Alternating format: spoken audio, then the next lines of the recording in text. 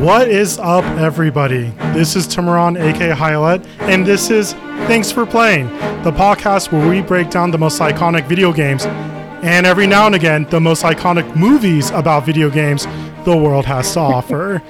So, you might be wondering, why is Timoran leading this episode? Where's our favorite hosts, Matt and Lucas, the creative minds behind TFP? Well, I'm super excited to announce that we're doing an awesome episode tonight where instead of being the main dudes of the podcast episode, we're actually going to talk to them as guests on their own podcast. Because that's right. Matt, Lucas, and producer Sam, who's also on the call, are the creatives behind a new indie comedy titled The Self, which is premiering this weekend at the Burbank Film Festival. So, boys, welcome to your own podcast. How you feeling? How you doing?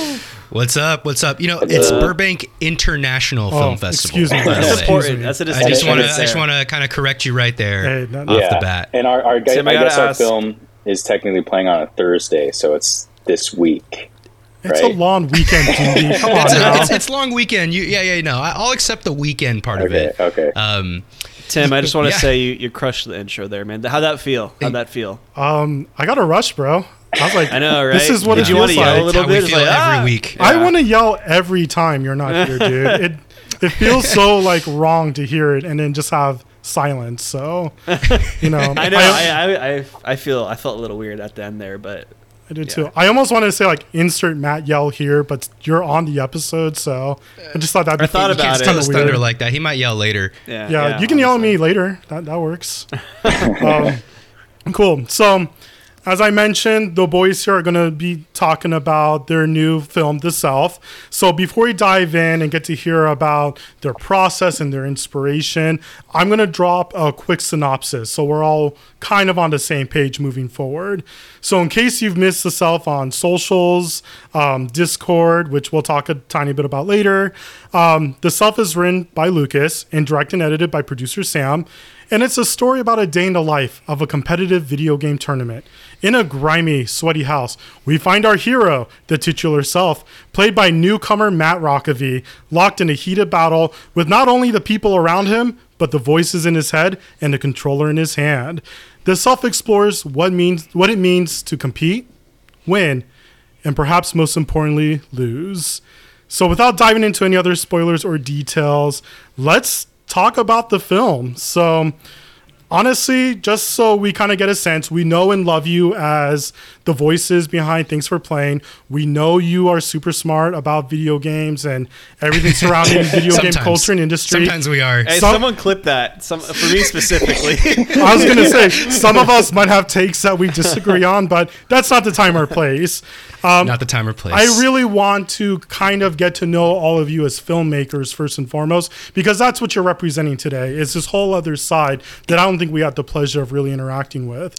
So I would love if you all just took a moment to just talk about yourselves as filmmakers and creators in this industry. So a little bit about your background, your experience in film, other projects you have done, and anything relating to film. So Lucas, why don't we start with you and we'll round robin? Yeah, I can kick it off.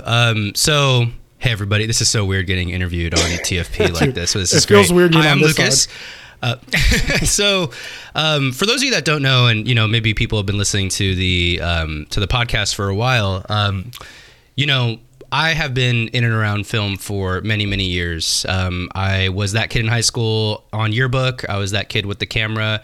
I was like multimedia on the student council and stuff like that. So I've been shooting and editing video basically since I was 14, 15, something like that. And even earlier than that, if you can count it, I was in our home movies as like the actor when we would shoot home movies back in the day when I was like 5 or 6. You made a one-man movie. So it goes back. I made an incredible, we'll have to clip the one-man movie maybe for social, but I made a one-man movie when I was 6 years old. It has one scene. We'll maybe try and pull that up a little bit later. It's amazing. We have a creative family. Producer Sam and I are brothers. For those that don't know, his name is Samuel Luna. That's his full name. And just over 3 years ago, during lockdown and COVID, we started our own personal movie nights. Oh, I also went to school and college studying cinema, television arts. That's a little bit more of my background. Mostly studied film critically and did a lot of writing and, you know, a little bit of producing back then.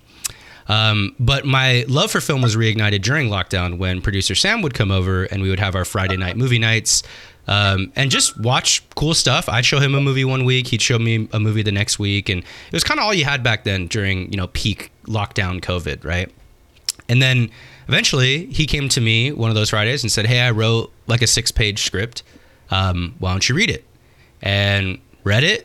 Really, really liked it. It was kind of a one-man movie as well. It's just like one person in the movie and filmed on our nearby, with the intention of being filmed on our nearby golf course. And we shot it over COVID. We edited it. It was just me on camera. It was just me doing voiceover, and it was both of us editing. And of course, producer Sam holding the camera. And I think the bug from there just kept going. The films have gotten bigger. The projects have gotten more ambitious. Anything from music videos, which we just shot one a couple weeks ago, short films that we've done. We've now done 4 short films together in the last 3 years. And we actually have been in a film festival previously with one of our early movies. In fact, that movie, which is called Memories of Green. But this is our first time in person at a film festival since our filmmaking journey as collaborators. So it's been a nice little journey for us. And I know I probably talked over a lot of producer Sam's origin story. I think he's got a little bit of a different edge, but that was my background there. Awesome. Yeah. No, I don't even need to go. Did I reveal too much? No, I'm just kidding.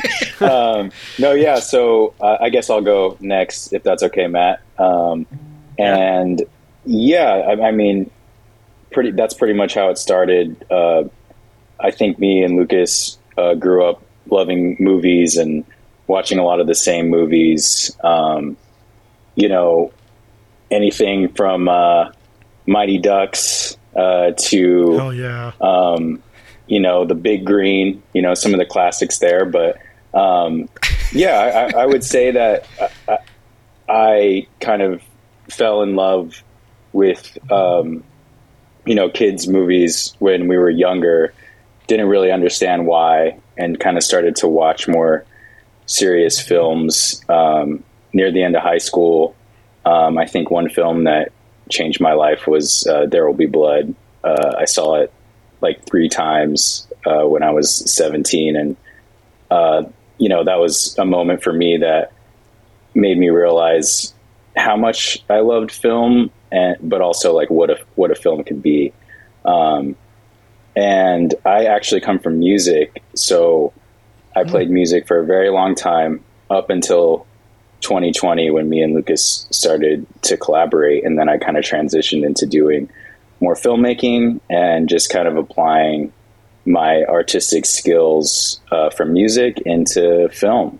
And yeah, like Lucas said, we've made 4 films in the past 3 years, and 4 short films. And we're kind of on the roller coaster right now, seeing where it takes us. We're really happy to be accepted into Burbank International Film Festival. It's our first, I think, international festival, like Lucas said, in person.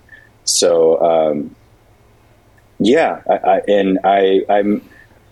I'm a director, but mainly I think my strongest skill is editing. So a lot of our films are very editor mindset, if that makes sense. And yeah, it's been a blessed journey so far, and we hope to make more films and kind of just see where, you know, the ride takes us. Oh yeah, That's dope. wait, Sam, it's The Self, Nights, Memories of the Green, or is that what it's called? Memories of Green. Memories of Green. What's the Nights. 4th? Oh, we made a experimental. Yeah, we made an experimental PSA style movie called Destiny okay. a little while ago, which is unreleased, but Gotcha. it was. We count it, right? It's a good one. It's a good one. Totally. What counts. what festival was Memories of Green in? Oh man, it was in a New York fest. Hell Yeah, I got that's into a awesome. New York That's really one, cool. like a smaller one, and then it got into Long Beach, which is like the East Coast Long Beach. I think it's in New Jersey or New York. Yeah, not Long Beach, California, I guys. was like, Yeah. whoa, how'd I miss that? Yeah, so that was, so we got into a couple. They were remote. They were remote at the time, Yeah. so they were digital, and it was cool. We actually had a little bit of an interview and a podcast episode on some of that stuff, so Dope. it was nice to get a little bit of recognition for Memories of Green early on. I think we might want to actually distribute that one because it's technically premiered. I think some people might want to see it after this, but I was going to ask, is there an anthology coming out anytime soon? Like, all of our stuff will probably be released like once we do our first feature. The Criterion Collection edition of it will probably have So- We'll have all of our shorts on first Criterion. all of our shorts It'll and be stuff. like the orange box kind of.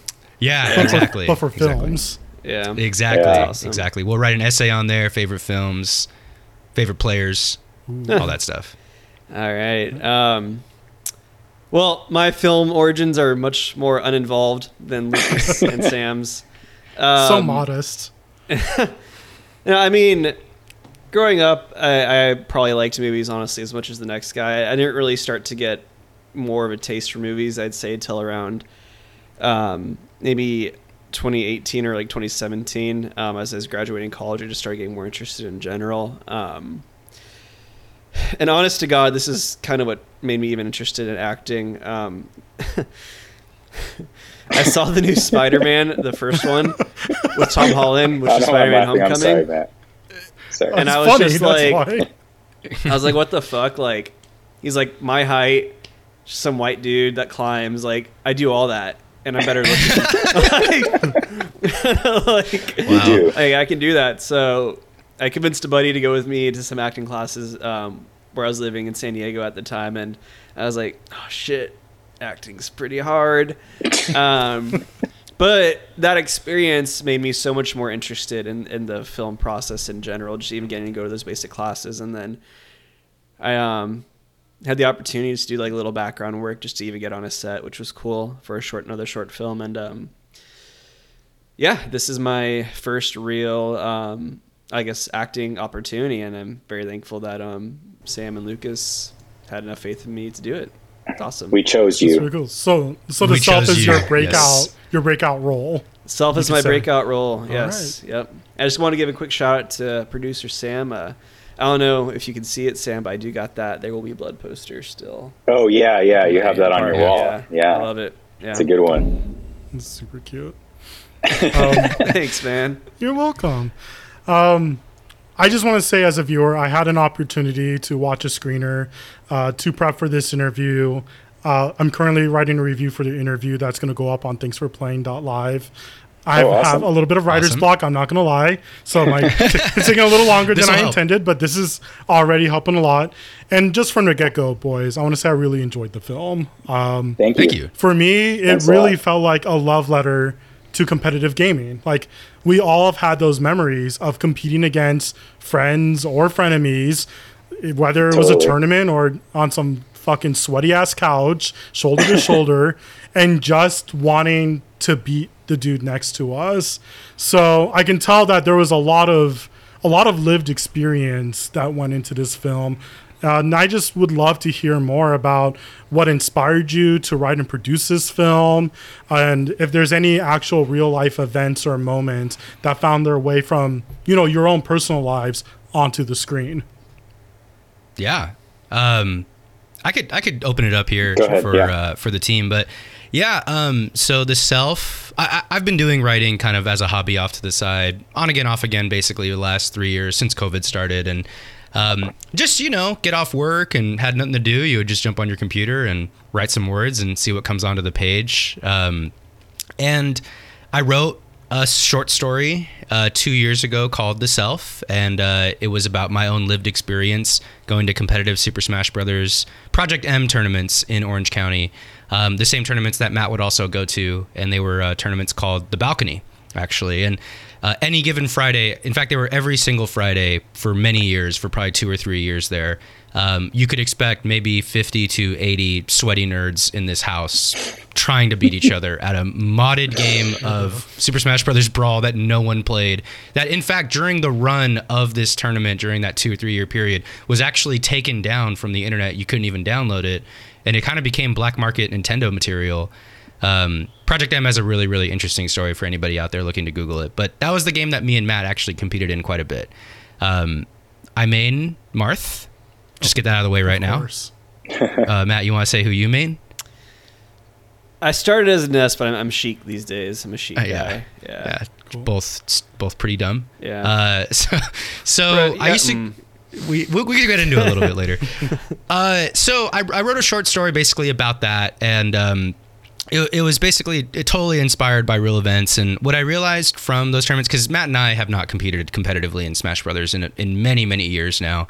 And one thing upon reflection of that time in my life, which really are the good old days to many of the people that used to attend, one reflection I had was that, Matt and I were never really that great in the grand scheme of things, right? We'd compete. We'd probably go 0-2 in bracket. Maybe we'd go 2-2 if we got lucky or got a really lucky run or seeding or something like that. But we were never really that great. And the thing that I loved the most about those tournaments was just hanging out with friends. There'd be pizza, there'd be beer, there'd be weed. Everyone would just be chilling. And when you got knocked out of the bracket, sometimes it was even more enjoyable than actually competing, because you would just start playing friendlies with friends, and it was just a good time. The house, Matt, you'll remember this. It was really hot and smelly in the house, but there was just a big couch outside that people would chill at. And I always found the couch to be way cooler than anything else. Like, the couch was outside, it was fresh air, it was comfy, you could have a beer, or you could chill, or you could even watch the stream or listen to people commentate. It was kind of this really fun communal aspect of the whole thing. And you would also just complain about something being broken, or this guy sucks, or that guy's a fraud. There'd just be a lot of trash talk and stuff. But it was all love at the end of the day. So I really loved that aspect of the scene. That's what I think I really was inspired by when I wrote the short story. And I showed it to producer Sam one day. Didn't think it was really anything, but then you could tell your half of the story, producer Sam. But I didn't think it was any good, or I thought it was just a whatever story. But he took off with it. Yeah, no, definitely. When I first read it, I thought it was so good. We sent it to one of our other collaborators, Ethan. Shout out Ethan. He is Gold Snitch in the film Timuron. And hate that dude already. Exactly. He did a good job then. But yeah, he adapted it into a screenplay, and kind of, I think he changed up the order of things just slightly, but just kind of did a quick and dirty adaptation. And I read it in script form and really felt that it could be something. And, I didn't play Smash competitively, but I definitely played Halo 3 competitively. That's all I did. So I do have a little bit of that experience of just wanting to be the best, but also, of course, accepting the reality that you are who you are, So yeah, I mean, once it was in script form, I was telling Lucas it was really good and that we should totally do it. And, he's like, are people going to understand this? And I was like, I don't know, but I feel like we should make it, So, it was a long process. We talked about it for a long time. It took about, a couple years before it was even made, because we kind of had trouble finding the self as well. We had so many people read for it. And funnily enough, Matt was one of the first people to read, and we thought he did a really great job. But we wanted to try more people out. So I think we had I don't even know, maybe 10 more people or something like that. And wow. It was just like, I don't think Matt knew that. Yeah. We just kept talking about it. And then Lucas was like, dude, let's just use Matt, man. Like, he's the guy. He's the guy. He knows. And I was like, yeah. I was like, okay. I was like, Solid Lucas impression, by the way. Yeah. That's exactly what I sound like. Yeah. I know my brother too well. But yeah, I trusted my brother. I trusted Lucas on that. And, I think it was the right choice. I think Matt did a wonderful job and just knows the world so well. And it just helped that, I mean, even a lot of the extras were a part of the balcony and were competitors and are Smash players. And, I was doing a ton of research and just watching videos of, nerds getting upset because that's all it is. That's a big part of it, and just trying to mold everyone into that world who weren't Smash players but the actors. And it was just when I read it, I knew that it had a lot of power, so I knew that we had to make it, and that's kind of the journey to getting there. So one thing I really appreciated hearing is Matt's not a Nebo baby. From what I'm understanding, Matt legitimately earned the lead role of your film. So he did, and to be honest, Matt, I thought you did a fantastic job. Thank you, man. Clearly, you're the face of the film. You're on almost all the marketing outside of Ethan, right? The dude that plays Gold Snitch. But what I really loved about your portrayal, Matt, that I want to dig into a little bit, is there's such a colorful cast of characters, right? It's almost like everyone's a caricature of themselves in some way, whether they're uber competitive or uber like silent, Dao De Ching, like Buddhist monks like style, kind of like levels of confidence. We'll talk about Lucas's portrayal as a douche in a couple minutes. But what I really liked about your, I guess, decision making that I want to dig into, Matt, is you really felt like an avatar for the audience in this tournament. Like, I really thought you played kind of like the average gamer really well, and the introspective kind of narration you provided, the way you kind of just responded to the people around you or not respond to the people around you, because I was like, this dude would piss me off. I would not be this calm.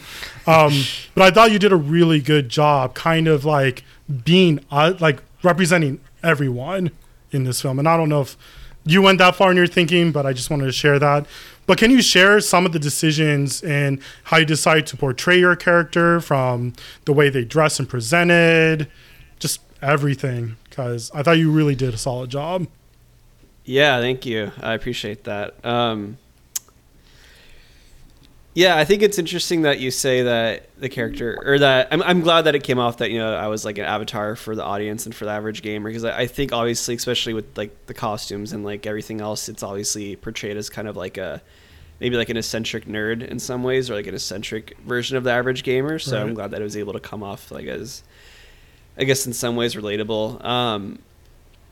Yeah, as far as kind of like how I portrayed, there was two ways to portray it, right? There was both like the on film version, the camera version, then also workshopping the voiceover with Sam, which was a whole nother thing. But as far as on camera, it was very, we did like a lighting test around maybe 2 or 3 months before shooting started, and I think Lucas just put on a video of like Armada playing.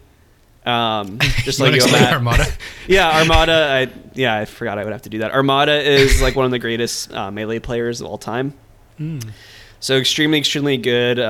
He's from Sweden, just debatably one of the best, Super Smash Bros. Melee players of all time. But so I really tried copying a lot of his mannerisms, particularly like the leaning in, like whenever you are about to make a hit with something, I guess. Because literally, like, the screens when we were filming were blank, but I was, in my mind, imagining, like, a set going on, because I've played a million sets, so I can perfectly imagine what was happening, and, like, lurching in when I get a down smash, or little things like that. And then a lot of the facial stuff, as far as, like, in the matches, was inspired heavily by Mewtwo King.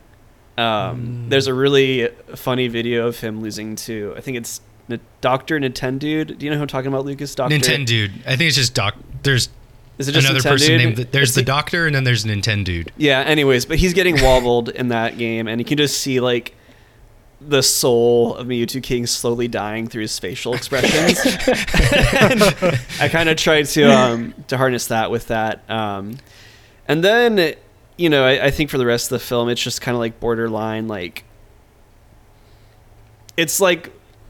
It's like the border of like I care, but I'm also apathetic, and like it was like dancing on that fine line, I guess. And then for how I went about like the voiceover, I mean, that was a whole different thing, because voiceover is just, I was blown away with how hard, like the on-screen stuff was relatively easy compared to the voiceover. I mean, Sam and I workshopped that a lot. Yes, especially it's very, Yeah, it's Good. I mean, it's very easy to, when you don't have something in front of you, you're not doing it in the moment, to make something sound like sadder than it needs to be, or like more excited than it needs to be. So finding that balance and making it more human, and making sure that like the emotion of it progresses naturally, was just something that, credit to Sam, because he guided me that whole way. Yeah, when we were and then doing... I threw in some of my own stuff into the characters' mannerisms too, here and there, that like I'm a total leaner when I play video games. So I was gonna say, I think every gamer can relate to the forward lean when shit's getting real. Yeah. Oh yeah. Yeah. Oh yeah. And you do have the knee slap. You also had... There were a few other things. I mean, there were a couple the things. Glasses, touching the glasses, and knee slapping, I think at one point, leaning forward. I did I would always hit my thigh. Yeah, and like that was something I did, and like I've always done that in any competitive thing. Like whether I was playing soccer and like before a Smash match, it's just like a tick kind of. So yeah, I think I did that 1 or 2 times too. I think too with the voiceover, it was, there was a lot of intention behind it, because. I think for the first act, it was kind of like very monotone, like explaining the world, maybe embellishing certain words, certain characters. And then the second act, he wins his match. So he's like, he's proud. And then he kind of gets into more philosophical headspace with the gold snitch fight. So there was definitely a lot of workshopping and takes and do-overs, and just, I mean, the voiceover was so important. When Lucas first wrote it, that's kind of how I saw it all in my head, a very internal story and a very internal character. So, Matt did a really great job kind of finessing and just working with me to get it right where it needs to be. And I think that it's a great voiceover performance. It is. I completely agree. It totally is. I have to ask as a follow-up, Matt, how many takes did you have to do when you were going against Gold Snitch? Because that dude was pretty funny. Honestly, I can imagine. Not that many. Really? I think I was biting my lip a lot, like in my mouth, or like biting my tongue to keep myself from laughing. Ooh, no, that didn't take that many okay. takes. Well, it took a lot of takes. Maybe I can get into this more with a later question. It was just like the one we did at the beginning, but we can get to that later. Oh yeah, maybe. that was a tough one. Yeah. Okay. Well, to stay on the topic of characters and how Matt's character is a stand-in for the Avatar, literally everyone else, and I think we touched on this, is a hyperbole of some aspect of somebody we've played against, whether they're hyper competitive, super shit talking, really douchey. I play Magic with Lucas, so I've seen a lot of his character Bagels in real life as well as in the movie. So, Lucas, since you're kind of really, bro. So since you're kind of the supporting character, the other star, if you will, can you take us through your portrayal of Bagels? Like, what inspired that portrayal, aside from you in general, from the outfit to like him shit talking, gambling, chewing on a bagel, like. I loved your character. Like, oh, thank you. Like, this wasn't relevant at the time, but I got really big Deion Sanders vibes. Like, I don't give a fuck. I'm gonna do me. I'm gonna wear my shades. Oh my God. You had the we coming buff around vibe. And find out. Yeah, you had the buff around and find out vibe. So take us through. Exactly. I'd love to hear your decision making, and you can start expanding on the other castmates too, because it was clearly intentional that it's a cast of colorful characters except for the main dude. So feel free to dig into that also. So one thing is a lot of the side characters are actually based on real people and real tags out there. Cloudburst, that's a real tag. That's a real dude we know. Bagels is also a real dude we know. Shout out Bagels if you're listening to this. He was who did he play, Matt? Was he Luigi? Project M? He was the Luigi main from Arizona. Yeah. Yeah, and Bagels was a really cool dude. All the Arizona guys that we would play with were really, really sick whenever they would come out to California for a tournament. And I just always really liked the name Bagels. Like, that was just his name. Like, no, I don't even remember his real name, honestly. It's like Giovanni? Or was it something like that, Matt? Gio? I don't even remember. It might be because Bagels' real name in the movie is Giovanni. In the movie is Giovanni. Yeah, something like that. Yeah. And then, well, his name is Giovanni Giorno, which is a JoJo reference as well. So his name is technically JoJo. Just in case, I don't know if you ever caught that one, Matt. But anyway, a lot of the characters are based on real tags and real people. And then the other thing too is a lot of the characters are actually movie references, right? So there's a character named Shawshank. He's kind of dressed in like a little bit of a prison outfit from Shawshank Redemption. Yeah. We got Mr. Pink, who's clearly a reference to Reservoir Dogs. Knoxville. Knoxville is supposed to be, Jackass, Johnny Knoxville. So yeah, a lot of them are kind of supposed to be movie references, which was just fun. It's not kind of the main driving point of all those characters, but it's just a little cool to see it. And to go into my portrayal of Bagels and kind of who he is and what he becomes. Well, he's supposed to be kind of good fella-y. You know, he's kind of like supposed to be wearing a tracksuit, and he's supposed to be kind of mobby and kind of something like that. I grew up the youngest in a big family. So every video game we played growing up, I lost. And that wears on a person over a long period of time, right?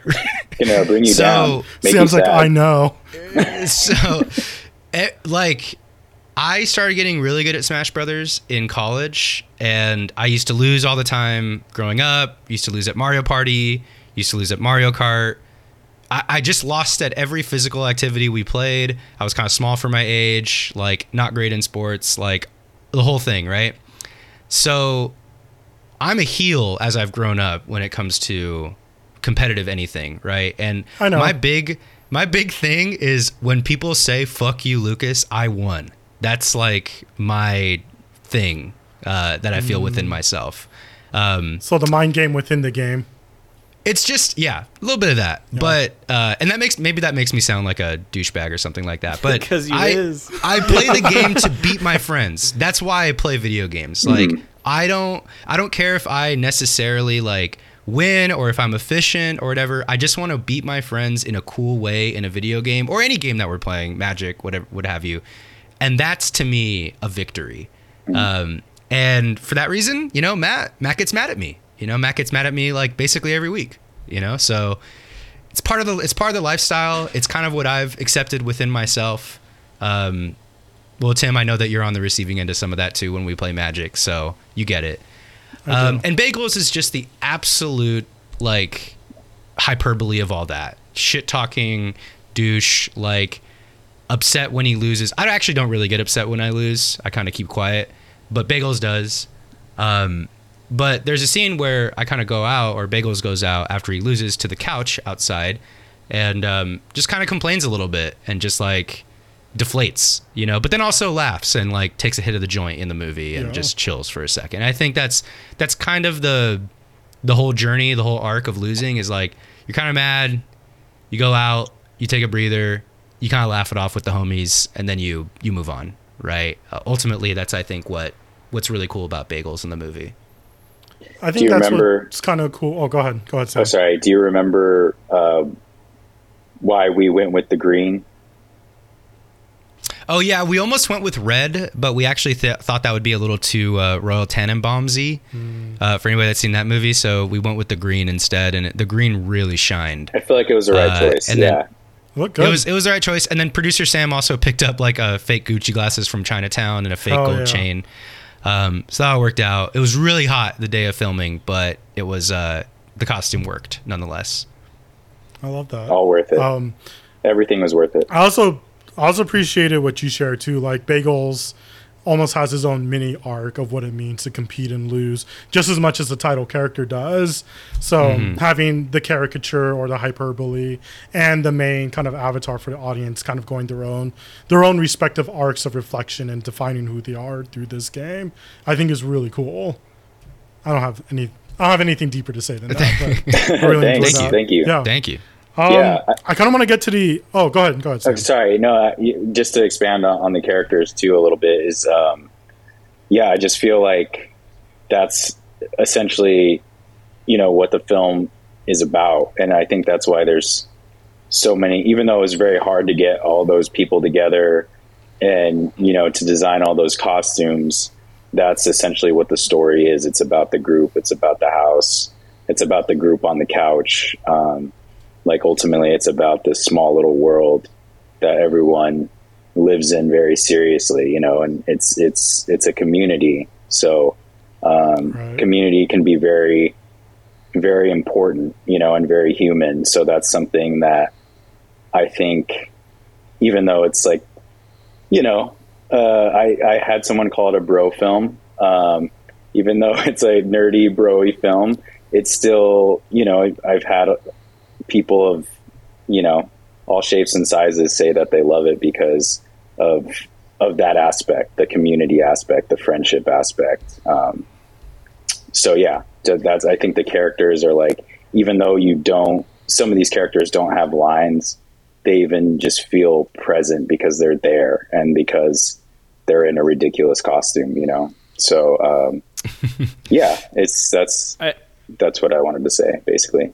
I genuinely think each character could have like their own short film that like would be interesting if we fleshed it out. Yeah. My parents who have like no context of the gaming world, after they saw the film, were like, I was sad it ended early. They're like, I wanted to learn more about like everyone and everything. So I think that's maybe one day. Yeah. Spin-offs. Yeah. I guess that's a good. Yeah, that's a really good self cinematic universe. I guess that's a really good compliment. See you. Yeah, and just one more thing I do want to say too is, there are two characters in the film who actually don't have any lines and don't really do much, and that's Stone Free and Totally Kyle, who the film ends on. And I'd regret if we didn't talk about them a little bit during this segment, since we're talking about all the characters. Yeah, please. And they're portrayed by Doogie's. Oh man, I called you Doogie. Oh, that's all right. I did too. That's our family nickname. That's our family nickname for producer Sam. So sometimes it slips out. Producer Sam's ex-bandmates, Levi and Sean, are both Stone Free and Totally Kyle. And they represent just the gods of the world that we live in. And one thing I've realized is that to be, and I think we could all agree on this, is to be the highest level of anything, you have to give up part of yourself. You have to kind of give up part of what like makes you human in a way. You have to be obsessive. You have to be like eccentric. You have to be like, in a way, you have to shed your humanity. This is what I think. You have to shed your humanity to be truly, truly, truly at the top of any level, right? And you hear about like professional athletes that like, you hear about their lifestyle, what they do, what they've given up. And it's always like, you always ask yourself, like, could we ever really give that up within ourselves to be that good? And many of us can't, right? And the thing that the self realizes at the end is that, spoilers, these two people, oh yeah, I guess we're talking full on spoilers. The thing that the self figures out at the end is that these two gods that he sees in this world, they're not exactly breathing. They're not human. They don't even really have any interaction with any other characters throughout the film. And he just kind of laughs it off and kind of moves on with his life because he realizes that maybe there's no shot at being these guys. And losing ultimately is what makes us human. That was really important for us. So that was the approach to those characters. And they honestly, I know they don't do anything, but I love their performance in this movie a lot. Yeah, it's very like an ode to like David Lynch or something like that. It's just something very like off-putting and out of the world a little bit. And I think that's what's so funny. But like in certain scenarios where we placed them, I think especially at the end, it still ended up being pretty comical. I think when we had screened it for the cast and crew, a lot of people laughed at that scenario. So, I think that's important too, because that's like a big theme. And I think for me, I wanted to make sure we got all of those things across on the film or on film, because the film is just pretty much script to film. Like it's just pretty much what Lucas wrote turned into a movie, almost word for word, so I'm glad we were able to keep those characters in and have that be a part of the film ultimately. No, that was beautifully illustrated. I definitely caught that there was some weird othering and maybe even kind of like some uncannyism of like these two dudes here, but no one else almost acknowledged their presence outside the fact that they were like the gods, as you said, Lucas. I got very like kind of like Dao De Ching like levels or like Art of War vibes from them. Like if you Oh, know cool. you don't talk, but like Yeah. there's something weird about that. Like, you know, Real Deion Sanders vibes. Yeah. I would say the opposite, dude. Like, I especially was just trying to lately, throw him out there again. we already asserted you're a like fan. bagels is the Deion Sanders of. So, Tim Duncan vibes. Oh yeah, there you go. Reggie ooh, Miller. yeah. Yeah. I want to kind of shift gears a little bit and go from the front of the camera to the back of the camera because I enjoy film. I'm not as deep into making it or understanding or studying it.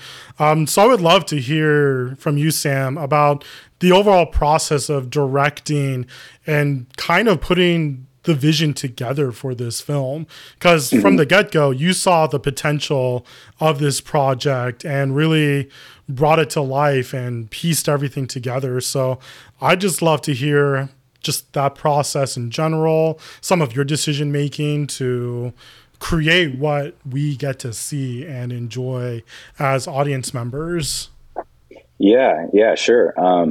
So the process, obviously, you know, Lucas wrote it a while ago, a couple years ago, and then it was kind of, you know, on the back burner for a while.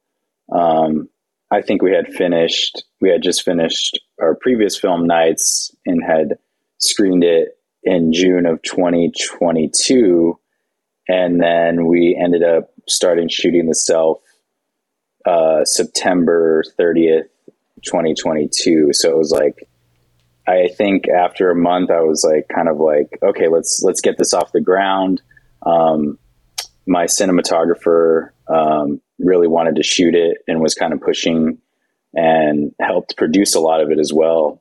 And it was probably about a couple months of prep from trying to get the look with camera tests, getting the Self's costume together with Matt, you know, going to Goodwill and picking out purple pants and finding a weird shirt that said trust because we felt like it was relevant. And then, you know, location scouting, finding that house was difficult. Arguing with my cinematographer how it's a hard house to light, you know, because it was on a hill, blah, blah, blah, blah, blah. And, you know, there's a lot that goes into pre-production. You're reading the script, you're adjusting the script, you're changing lines, you're finding, you know, locations, you're doing rehearsals. You know, you're storyboarding as well. I think I storyboarded every single shot except for, I think the couch stuff when they are outside in the afternoon. I think that was more like an improvised shot, but pretty much everything that you see in the house is intentional. You know, it was like pre-planned basically. So yeah, there's just, you want to be as prepared as possible. So once you know, go to war, you are following the game plan as much as you're improvising on set and letting actors act. And I think that's kind of the type of director I am where, you know, Gold Snitch, shout out to Ethan, he had a lot of improv lines. You know, there's another character, Strong Bad, played by Anthony Flores, and he did a lot of improv too. I did a camera test with him, and we were fleshing out lines, and so we were a little bit prepped for that. And there was certain things I wanted him to say, but I really enjoy letting the camera roll and letting the actors act and seeing kind of what they give me and maybe adjusting from there. But yeah, it's so much technical stuff. It's so much, I guess, artistic choices kind of all smashed together. And then once you get there, it keeps evolving, you know, and that's the same truth for post as well. You know, you get into post, and me and Lucas were working on VFX for 2 months, which was kind of a nightmare. Oh, you God. know, Yeah. we funnily didn't put tracks on the TVs, which was a huge mistake, and we had to get some real professionals to help us out with certain shots. You know, Lucas was able to achieve the effects for some of the some of the setups, but yeah, it was hard. It was difficult, and we had to do all that stuff ourselves because obviously we don't have studio money. We don't have a team of VFX artists, so we just had to kind of grind it out. And Lucas did a great job on that. And then this one we had a whole sound team. One of my buddies from high school, Omar, I reconnected with him because he went to our previous screening for our other film, and basically he got a whole team together and had 4 or 5 people on sound, which really kind of elevated. That was really cool. Yeah, that was really cool. Really elevated the project, and I collaborated with him for probably a couple months, and just like, let's add a sound when his hand goes up, and let's put reverb on these carbis, and just real nitty gritty details. And he was super great to work with, very collaborative, and ultimately just did such a great job. And we actually have a 5.1 surround sound mix. So when it plays in these theaters, it does feel like that much more special. And then, in a color, and then, we actually had one colorist, and he was unfortunately not the right choice. So we switched colorists in the middle of it because we believed that that's crazy. He just wasn't getting the right look. So, and then you're figuring out how to make a DCP, and then we make the digital camera package, which is what you put into the projector, and so it plays all correct. So there's so many steps, and I think for 11 months we were kind of going through these steps, and you're leading the charge, but you're calling in this person to do that, you're calling in that person to do that. Matt, I need you to re-record a line, and you're kind of really guiding it, but it's also constantly evolving is something that I learned. Like, your film will always constantly evolve until it's completely done, and until you turn it in. And even then, I think I even made a few sound changes for the screener online that we're sending to festivals. But yeah, that's the whole director producer process. Yo, man, I appreciate you sharing that, because not that I would say most people forget how much hard work goes into making a project or a film, but I think a lot of this process gets taken for granted because we are always presented the final product unless we're deeply involved. So I really appreciate you taking a moment to really describe just kind of the organized chaos from what it sounds like. Yeah, I'll give one just example to, like, for any amateur filmmakers out there, or, people that are striving to be one, or just you're an audience member and you saw the movie. Like that one shot that Matt brought up earlier, where it's kind of Matt, we see the whole room and the whole house. I mean, there's 20 people making that shot happen at our level. Dude, there's all the actors in it. There's the Steadicam op. There's a sound guy. There's lighting people. There's producer Sam watching it on a monitor. And then after that, you got a colorist coloring the shot. You got a professional sound team really making the sound pop for that scene. You got VFX artists working on it to paint the TVs the color that they need to be for the visual effect there. At the end of the day, one shot that's ultimately 20, 30 seconds took many months and many people. And that's at a small level.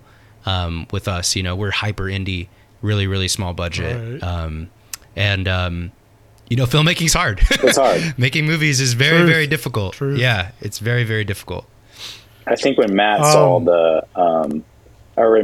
before Matt saw a cut of it, he was like, "Man, that was hard." And then when he saw, what it became, he was like, "Oh, I understand. I understand why we did all those takes and why those days were so long, and why, like, you're putting all the puzzle pieces together." And I think that's essentially what it is. You're just building. Everything is just a building block to the ultimate movie itself. Right. Yeah, like understanding how, to like because for some reason in my mind, like for example, if I was watching a movie before and I saw, like, let's say it's like a dialogue shot, right? And there's like, it's switching camera angles throughout that shot of like two characters talking. But like you would think, oh, if they switch the angle, like, why can't I see the camera? Oh, they must have just figured something out and kept it in the same shot. Like, those are all different shots, like strung together, you know, like the same thing, like done over and over. And like understanding that and just like understanding like, okay, Sam, why the fuck am I like doing this scene for like the 10th time now in a different, slightly different angle? Like, why am I carrying getting this to TV? understand Are that. you not happy? Yeah, why am I carrying this TV? Understanding that was really cool. And shout out to honestly, huge shout out to the cast, especially, or the cast, but also crew especially. I was so blown away with everyone's professionalism on that set and like just understanding it all and like, yeah, I mean, everyone was awesome. Everyone was so awesome. With. Everyone was dialed in. It was just, I was so impressed with the crew. It was amazing. That's great. Now I know you're a musician, Sam, so I have to ask, and I didn't catch in the credits. Did you score the I didn't. I didn't. Yeah. Okay. So our composer, his name is John GK, and he composed for our last film, Nights. He's an amazing musician. One of the amazing. Yeah, yes. He really amazing. is. He's kind of completely amazing. Yeah, he's kind of like our secret sauce, really, to the Luna's whole identity. And you know, he's a secret weapon. He's the secret weapon. He's like yeah. the Manu Ginobili, you know, 6-man off the bench. To the Tim Duncan and Tony Parker of. Yeah, exactly. So he's great, and just to give a little bit of insight, because I do think the score, we should talk about the score because it's so good. Please. I was telling him about the film, and the Self Suite, which I consider the theme, which plays during the Gold Snitch fight. He just kind of sent me that, and he sent me a digital version, which he did all on his keyboard, on his MIDI keyboard, and they all had like violin patches. And he sent me that, and just out of nowhere, it was because I told him about the film, and then he was like, "Hey, this is something I'm working on." And I was like, "Oh, this is cool." And I try to put it kind of in the beginning when the Self is explaining the world, but it wasn't really working there. And once I put it to the final battle, I was like, "Oh man, this is great," because this is where he's having a philosophical moment and the final fight. So it's really working really, really well. And then he wrote another one that was towards the middle. That's kind of like a waltz. Right. He sent me that. I love that too. But it was really hard to get the actual intro song right, because for me and Lucas, one of our favorite films is Mishima, A Life in 4 Chapters by Paul Schrader, and Philip Glass is the composer of that score, and it's a very drony, repetitive, classical with synths type of and arpeggiators type of score. So that was the whole model the whole time, you know, we're like, we want this. So to get that in particular, I actually wrote that song with John, and I went to his studio, and we wrote the chords together, and we figured out the tones, and it was so much fun because, you know, I've played music all my life, and it was like more so like I was back in the studio with my band, and we were writing something together. And I feel like that really shows, and it really does help elevate the world once you're in the house, you know? So, you know, John, he's amazing. We're already talking about, you know, another film that we want to make, and how we think his input is really going to just make it that much better. So, yeah, John GK, check him out. He's a composer, but he also, you know, writes songs and has his own band as well. But yeah, he's awesome. I want to say, like, for anybody out there looking to make movies, the score, it cannot be understated how important the score 100%. Is. Like, a movie can be nothing and have a great score, and it's all of a sudden cinema. It's really interesting that way because, you take, let's say you have a slideshow of a dog running on a beach and you set it to Yellow Submarine by the Beatles. It's kind of silly. It's nothing, but you set it to a cinematic score or something. It's cinema. Like, it's a best picture now. It's crazy how quickly it really becomes like that. I'm not even exaggerating. Yeah. So we're really, really blessed to have somebody like John GK. He's outstanding. Just a hot dude, honestly. Certified hot dude. I had the opportunity to meet him briefly at Sam's birthday. We went out to a bar, and I was just like, I was genuinely kind of fangirling. I was like, "Oh, you're amazing!" Like, that's great. I'm sure you love that. Yeah, if for nothing else, like, just watch the movie to listen to the score, because I honestly think it's one of the highlights. For real. Yeah. Well, Facts. the reason why I want to dive into the score is we talked about, you don't necessarily have to be a gamer to get this film. And I think a lot of that was because of the score personally. Because if you're looking at the visuals, you're listening to the dialogue, a lot of it is so in the context of the gamer community or the Smash community. Like, we're going over jargon, we're using people's gamer tags that are references to other things. But the score, bringing in like the orchestralness with the violins, the waltziness and the different part, that for me is what unlocked this film, as you said, Lucas, from a project to something that's universal.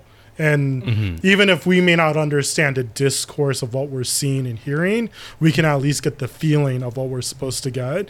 And I really want to shout him out, because the scene where the Self is fighting Gold Snitch, like the pacing and the rhythm, good. Also felt very much like a back and forth fight, just the cadence of everything going. And then when it crescendos to the Self's, I won't spoil it, but when it crescendos to the end of the match, like, you feel how those characters are feeling in that moment. And I thought it's clever that one score is describing kind of the process of two people fighting and going at it. So the score was amazing. I really wanted to take a few minutes to highlight that, because for me is one of my favorite parts of the film, is the music and the sounds that you guys were able to put together. Great. So yeah, I think also the score really helps with the comedy, because it's such a juxtaposition. Like, why is the score so high quality and beautiful, but these characters are just so grimy and caricature-y? I think it really does help the film, not only, like you said, from helping you understand the story, but even making the story funnier in a weird way. Right. And I love stuff like that. Like, I love when the score and the images don't match, and when there's that weird push and pull with imagery and music. And I think those are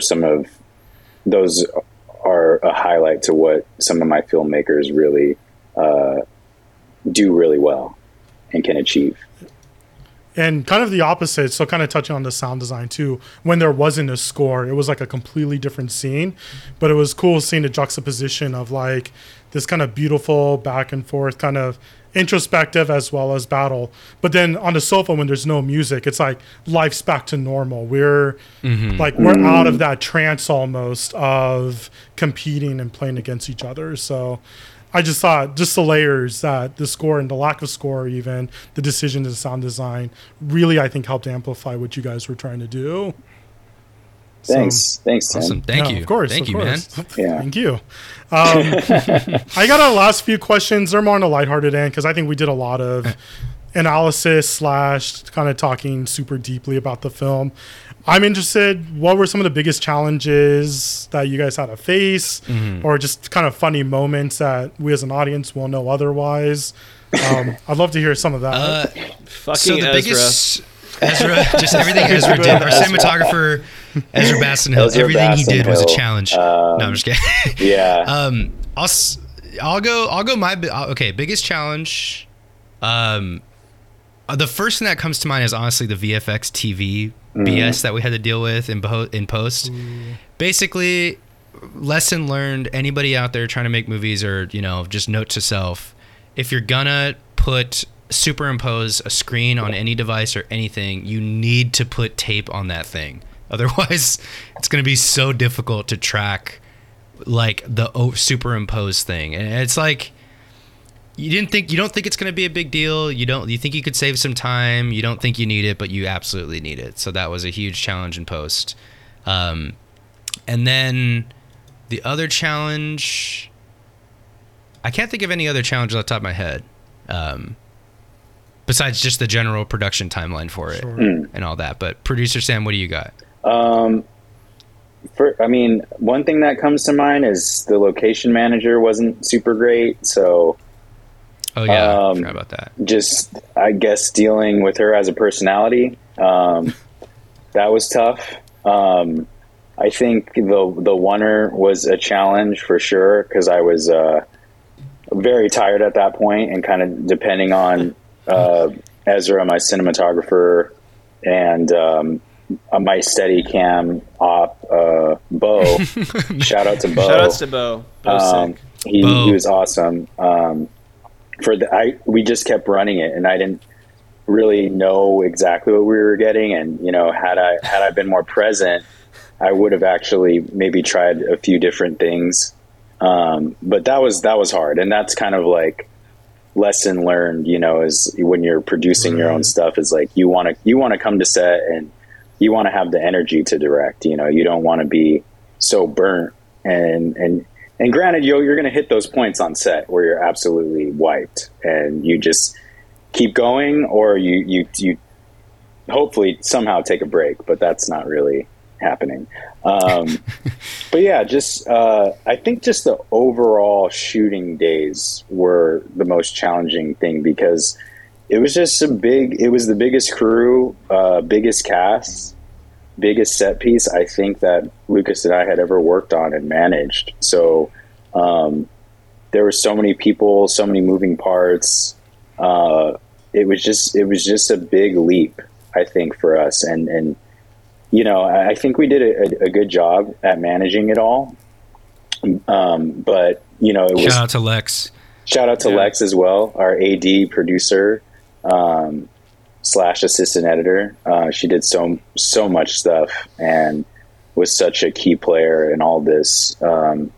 But yeah, I think like I said, it was a huge leap, and I think that was the biggest challenge. But I think we took the challenge on, and I think that we accomplished what we needed to accomplish, which gives me confidence, with our next project when the budget is bigger and the cast is bigger and the actors are bigger. I think like you're always trying to elevate, and you're always trying to do a better job. So I feel like we did a better job from our last short film. Yeah. And I think always I kind of mentioned earlier, like the voiceover was just tough for me, but let me clarify my Ezra comments. I like Ezra a lot. I do. It was just, the oneer was like me and Ezra just like had bad communication. I think Ezra and I, like, we did this thing like maybe 12 or 13 times at least before like I figured out what he actually wanted. Like it's literally like kind of the thing where like I finally was like, Ezra, like, what the fuck do you want from me? I don't understand why. Like, I was so confused, and then I just made him talk to me. At the start of the film, that's crazy. It was literally a moment of like, why didn't you say that? Like, bro, he's like, you literally couldn't work under those conditions. The second I called him over and had him like, we like had like a real like talk about it, I was like, I think I got it. Like, I think we really did like 2 more takes after that because I understood what he was trying to get then. But yeah, that was just funny too, because I remember just like. It was so hot because we kept all the doors mostly closed to keep like the fog machine going and keep all that in there. And I just like kept walking in and out. And I remember I turned to Tony. I'm like, bro, like one of these must be good, right? Like, one of these takes has to work. Praying to the film gods. And then just fucking, we had one pickup day where we shoot the opening shot of the film where we're all on the steps was actually a pickup day. And I had to like walk down that hill like maybe 7 or 8 times, maybe more. And it was just like really, really hot that day, like high 80s, I think. And I was just in my full get up carrying this TV, and it was at least like a 40 or 50 meter walk. But I was just like so over it. And of course, Ezra's like every takes. Ezra's just like, Matt, I love you. Let's go again. I love you. Back to one. Back to one. And I'm just like, God damn it. Yeah, But, we were working Matt that day, but you know, people talk about that shot, Matt. I've had comments on that shot, and it's nice. They say it's a real great opener. So you know, it wasn't in vain. It's not like It wasn't in vain. Yeah. you know. And now we have it forever. We have That is the shot forever. Yeah. Think about it like that. Yeah. It is a great shot. It'll be playing on a reel. Audience member. Yeah, it'll be playing on a reel, you know, when it's like your funeral or something like that. Yeah. just that. Think of it like that. A slideshow of just yeah. that 5 second like clip. I think we covered a lot. We went all over the place, which is what I was hoping, just to hear about what went into the film, the inspiration, the process, the decision making. So I think just to wrap things up, I have one final question, and it's pretty much anything you all want to share or say. You know, if there's anything you hope you viewers will take away, or just something you want to communicate about the film in general or filmmaking. If you guys have any future projects we can look forward to, maybe. Yeah. We could maybe touch about that a little bit. The floor is completely all yours before we wrap everything up. Yeah. The thing I want to, I think, talk about is, you know, thank you for everybody out there just even listening to this podcast episode, and anybody that went out of their way to watch the movie. It's weird and funny, and it was a lot of work, and a lot of heart went into writing it and kind of bringing it forth to life. And I hope that everybody out there can kind of take something from it. I know it's niche, but I do like to think that the themes are pretty universal. And everybody out there has felt like a loser. Everybody that's ever tried to be good at something has felt like the true impact of defeat. And ultimately, you know, it's just all about what you take from it. You know, it's all about like whether or not you feel alive at the end of the day, whether it's a loss or a win. And it's all about like whether you lose and you hang out with your friends afterwards. Like that's what's all worth it at the end of the day. So if you're out there doing anything and you're losing, as long as you got the homies near you, it'll be okay. That's my lesson. That's why I still play Magic with you, man.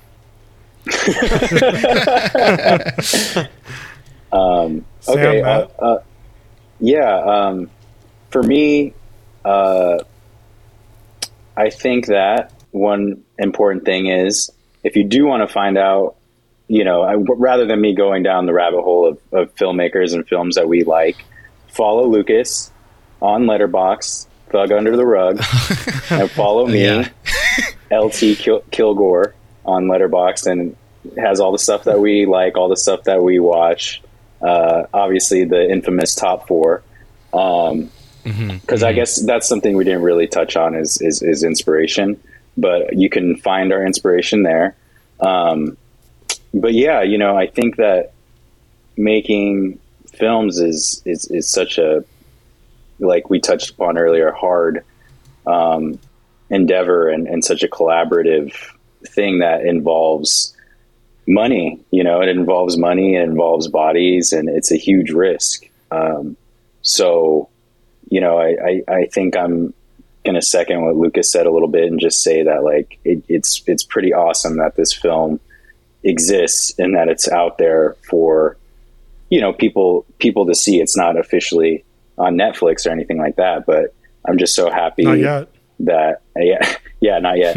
I'm just so happy that it's out there and it's our story and it's our voice, and you know, it's Lucas's writing, and you know, I know so many people in the industry who don't understand that you need stories, you know, and I think that Lucas and I are good enough to come up with our own ideas, and we've started to build a family, you know, our own little industry. And the most important thing in filmmaking is you're making what you want to make.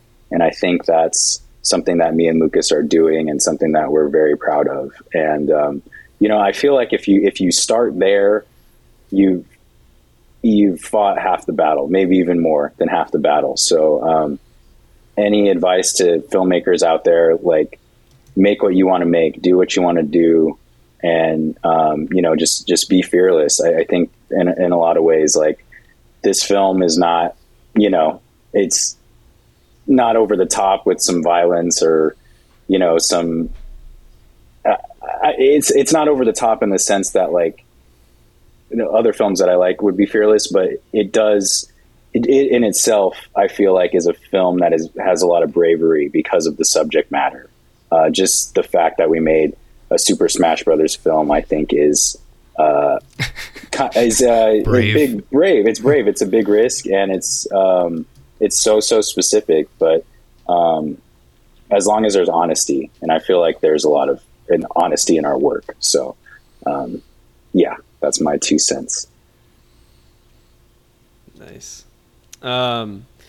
Yeah, I mean, I think just to echo what Lucas said, I think such a big thing about the film is, even if you're super competitive, it's okay to lose sometimes, and like accepting that, I think, is really important, and everything it means to like be a competitor, and just, and I think that's like something that everyone can relate to in the film too, even if you don't play games. If you have ever competed in anything, which most people have, like, I think there's something to take away from this film. And future projects. Shit. We didn't touch on that. Oh yeah. I do like one self-tape a quarter, so that's how we're doing. I think it's slowed down a little bit though, Matt, with the strike and everything, unfortunately. So yeah. And honestly, I mean, Sam, I'll audition for anything you ever want me potentially in, but I don't like auditioning. And generally speaking, well, you're a star now, so you don't need to. It was probably helpful. I didn't even know I was auditioning for the Self when I read that thing. Fun fact, actually, I genuinely didn't know I was auditioning or even on the block. I was in Europe, and I had just woken up. I was in Prague. And I just have a what text a movie star! What the fuck? I know, right? I know, he was in Prague. The one time I've been to Prague happened to be this, or in Europe in general. Even. Wink, wink. Okay. Yeah.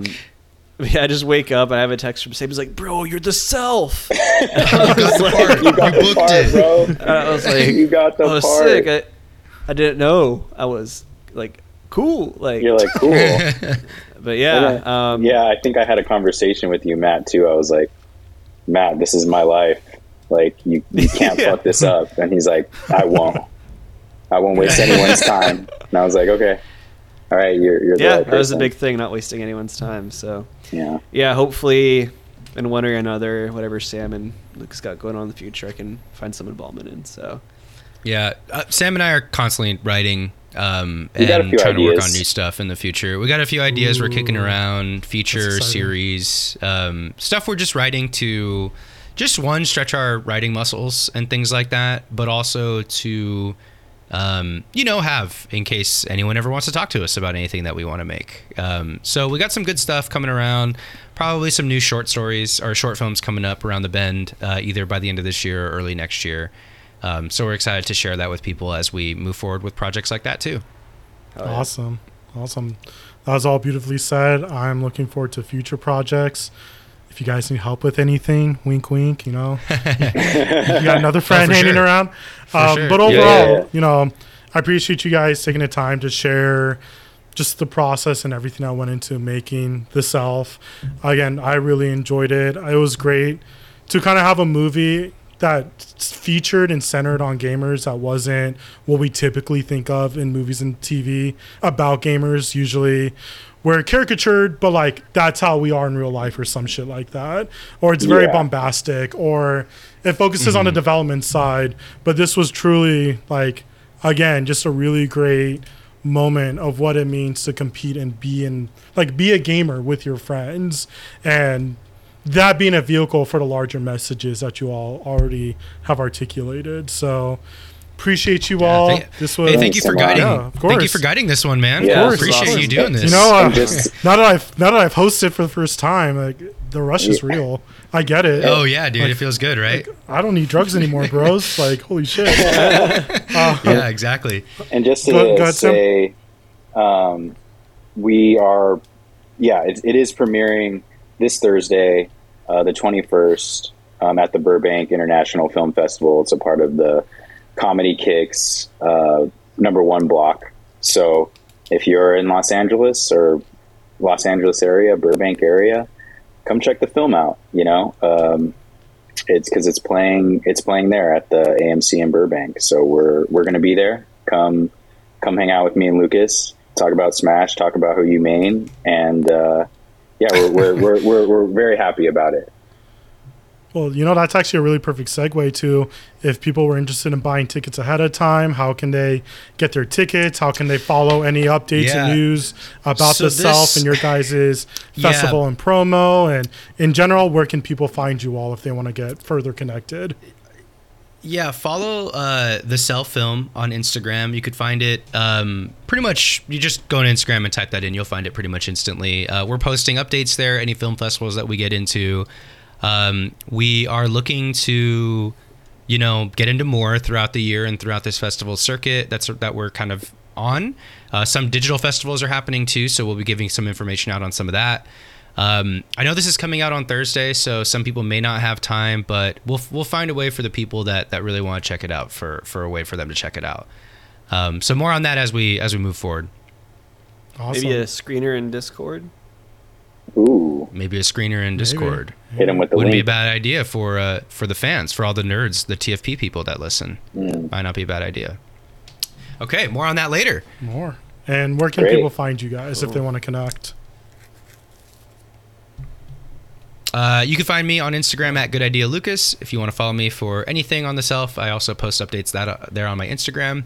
And then our Discord server, Thanks for Playing. You could also go to thanksforplaying.live and find links to this podcast and everything else. Sam? Matt? You could find... Sorry, Matt. I've been cutting you off all podcast. That's all good. You could find me on Instagram at Freddie Sluger. And that has just kind of film stuff that I'm doing. Also, you can check out my website, samlunafilm.com. And yeah, I got work on there, some of our films and some of my photography. So check it out. Find me on Twitter. Good idea, Matthew. I hope everyone at this point knows where to find me if they want to. We're like 3 years into this shit. You might have a new audience from this film. You never know. That's true, Matt. Actually, That's Lucas, true. just now, I think as of last August, we've been doing this for 3 years. Oh, Years, wow. a long time, just as long. The podcast and the filmmaking career started on the same year. Yeah, Wow. it's crazy. So, Yeah. But and then follow the podcast too at TFP Podcasts. TFP Podcast with an S at the end. awesome. All right, Hyalet, this is your Great. episode. You want to close this out? Sure, I totally forgot how to close you one off the top of my head, but that's all right. So I'm just going to say thank you all for being a part of this interview, sharing your love for the Self and the process. To everyone listening, thank you for tuning in. Appreciate you bearing with me as a host for the first and maybe last time, we'll see. And as always, this has been Thanks for Playing. Catch you next time. Scoop it up.